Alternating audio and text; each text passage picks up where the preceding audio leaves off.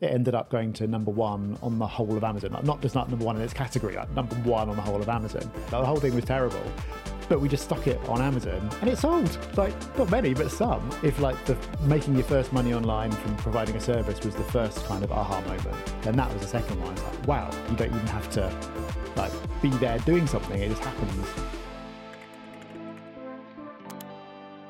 So again, on that year of self-discovery, you started writing books, right? Yeah. Can you explain why you even wanted to do that and how that journey has kind of gone on? I think you're on your 8th book now. Yeah, so to start with, if this was from, I was ill in my like writing press releases for $4 stage, and I read a blog post about how you could self-publish through Amazon. They'll just kind of like print it on demand when someone orders one, and you could make money. It's like, this is great. Like, yeah, this way I could write something and earn from it without having to like be there every day churning it out. And so this was around the time of the 2012 Olympics in London. We were away at the time, but me and my wife decided to write a book of Olympics facts, because people will probably be searching for this right now. And so we just like sort of like scraped the first page of Google for like the crappiest facts about stuff you could imagine, stuck it into a book. I designed a cover, like it was just, it was so bad. Like, the whole thing was terrible. But we just stuck it on Amazon and it sold. Like, not many, but some. And that was like if like the making your first money online from providing a service was the first kind of aha moment, then that was the second one. It's like, wow, you don't even have to like be there doing something. It just happens after the fact. So we did it originally for that reason. Then I started writing a book about property, which was, I think about half of it was like made up of blog posts I'd already written. So I was just repurposing it and then added to that. And that actually made sense because by that point we'd just started the podcast, and so I had kind of an audience to promote it to. And it went from there. And again, I think I was sort of like borrowing lots of ideas that were mainstream in other things at the time, like having a book, like the guy who founded ConvertKit, Nathan Barry, he was like one of the pioneers of this. Like, you'd have like 3 different packages. You'd have the book, or the book plus these videos, or the book plus something else. So I did that and actually made like quite decent revenue by selling, because there were podcast listeners who wanted more than just the book. Yeah. So again, it's doing that. It's like that impulse purchase. Yeah. And so from then, I think it was the 3rd or 4th book I did, which is still about property at that time. It just really connected, and it still sells really, really well to this day. How many copies a year are you selling of these things? How many? It'll be over 12,000, but I don't know the exact number. Yeah. And what's unbelievable is essentially these first books you're writing, you're just learning as you go, right? So there's a big lesson in there. You don't need to be an expert. What is the approach if you want to write a book? You don't feel like you've got the right to write a book. You know, you're not a professor at university who's been studying this thing for tens of years. In a way, that's probably a massive advantage, because the majority of people who want to read a book about property investing are going to be in the same situation as you, right? Yeah, I think it's a huge advantage to being a couple of steps ahead of your audience, and know, because you can remember what it's like to not know that stuff, and it's just also fresh. And I think there are certainly drawbacks. Like, there are still kind of like, there are so many layers that you only appreciate over time. And so I'm sure I could definitely write a better book today than my first one. And there are probably things in my first one that I was sort of presenting something as, this is the way. And actually it's not the way. It's more complicated than that.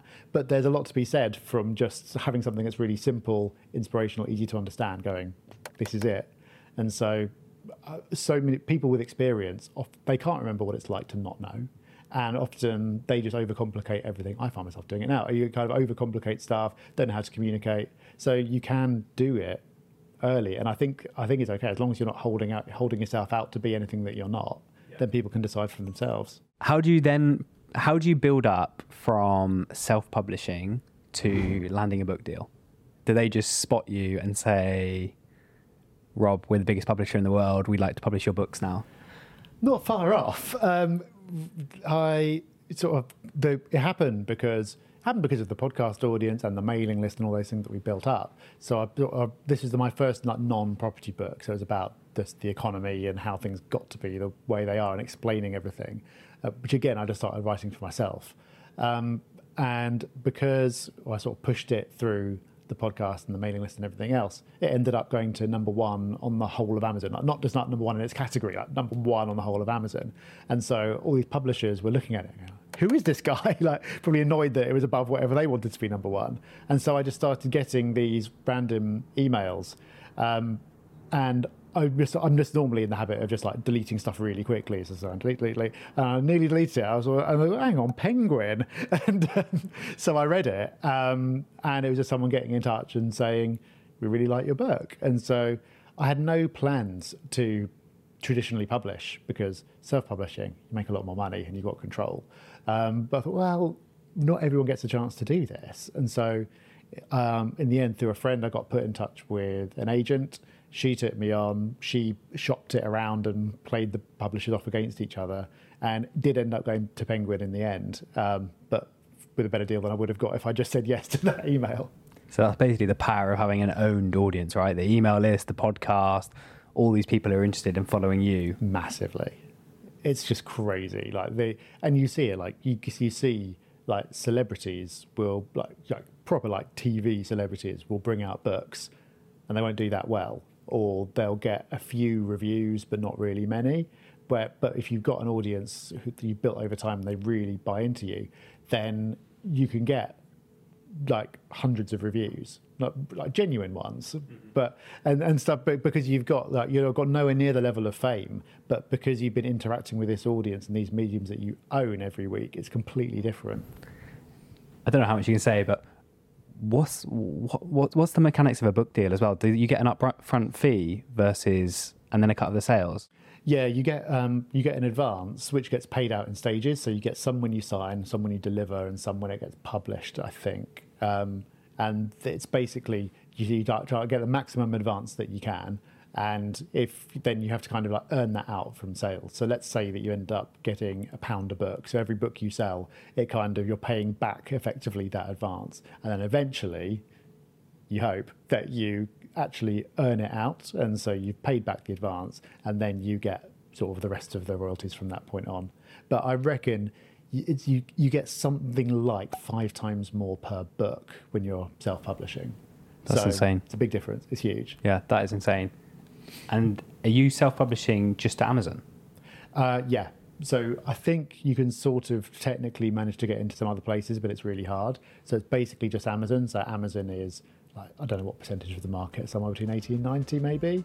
So you're covering off the big one. When you're with a proper publisher, you're in Waterstones and all the rest of it, which makes some difference, but I'm yet to kind of find out how much.